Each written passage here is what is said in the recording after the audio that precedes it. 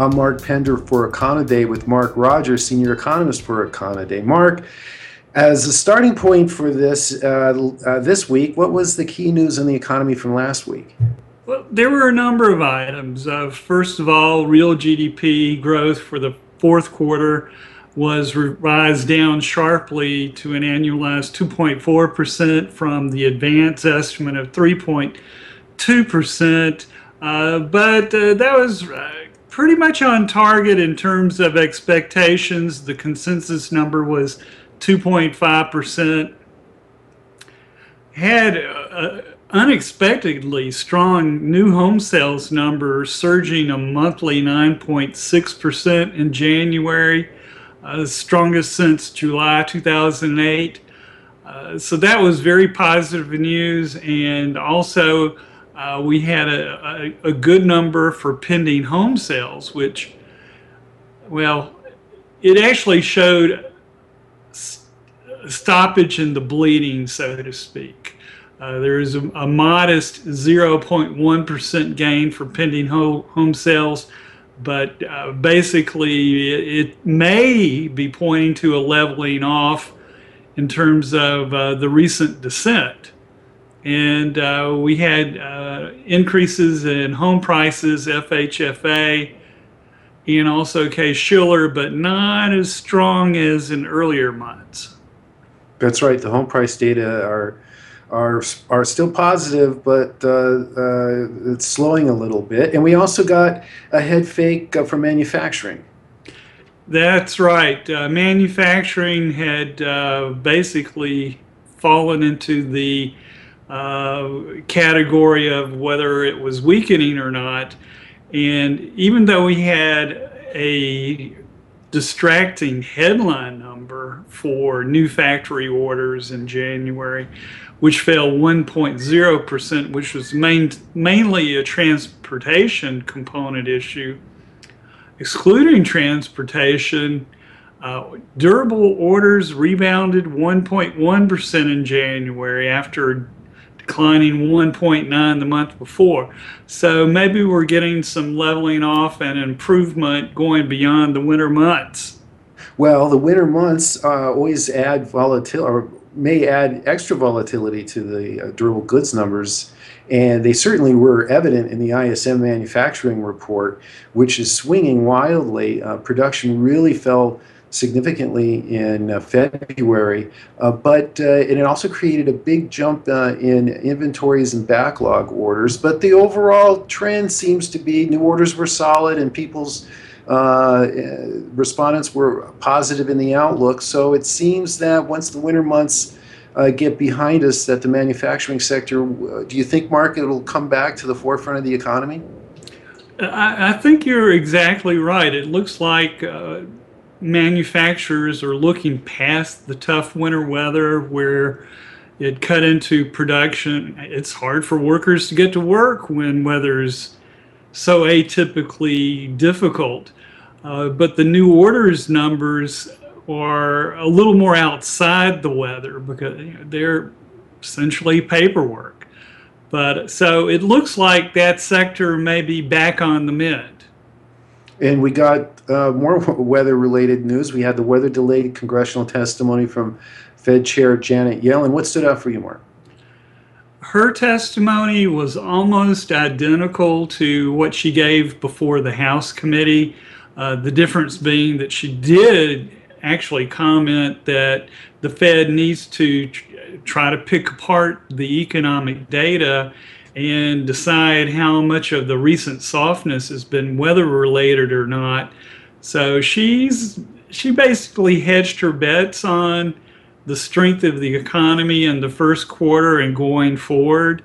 But the real issue is the seasonal factors and the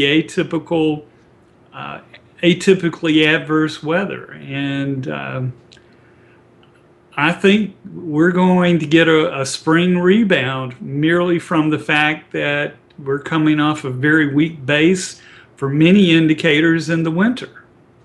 It'll be interesting, unfortunately, to see if there'll be a Ukraine effect. We're taping midday Monday for the week ahead, and we got off to a bad start with downdraft in equities due to the events in Ukraine, with the stocks, U.S. stocks down about 1%. But the value of the ruble lost 2%. Russia's central bank raised rates from 5.5 to 7%. There's a major sell-off in Russian equities. How will this spill over in the financial markets in our country, Mark? The markets prefer certainty, and the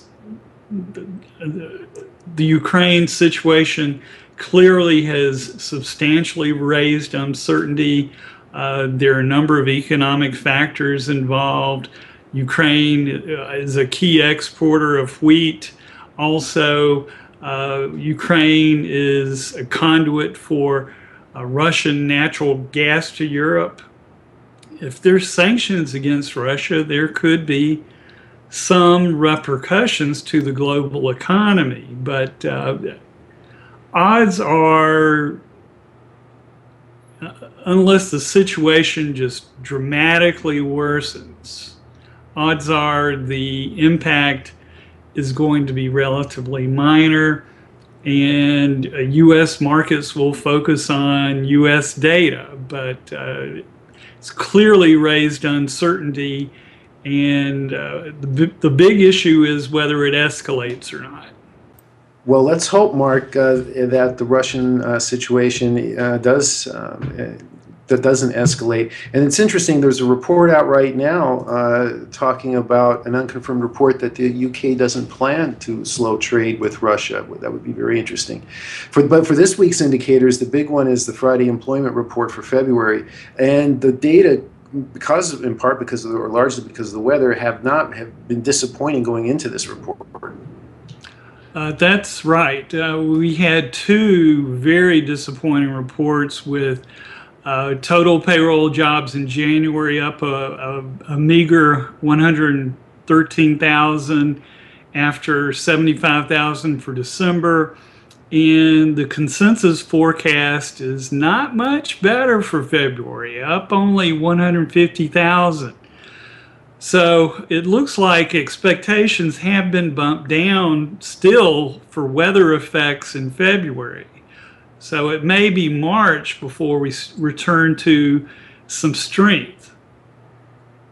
And for last month's report, turning to the household portion of the report, the unemployment rate slipped to 6.6% from 6.7% in December. This is the lowest unemployment rate in 5 years.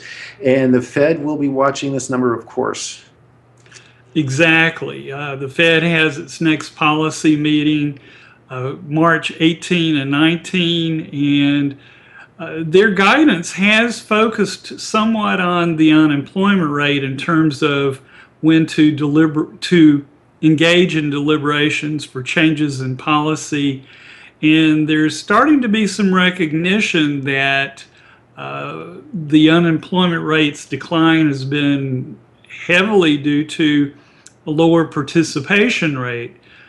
So traders will probably be watching the unemployment rate more than usual. Payroll has really been headline for quite a while, but with the Fed focusing on the unemployment rate somewhat,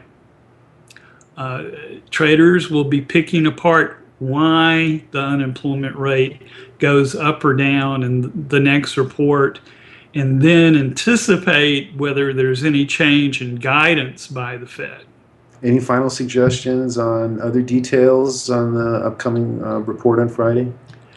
There's some key items that all traders should watch when the employment report comes out. After I look at the private payroll number and the unemployment rate and the composition of the unemployment rate, the next two items I jump to every month are for private aggregate earnings and also for manufacturing production hours. These give strong hints on personal income and on the manufacturing component in industrial production. Thank you very much, as always, Mark Rogers of Econoday. I'm Mark Pender for Econoday.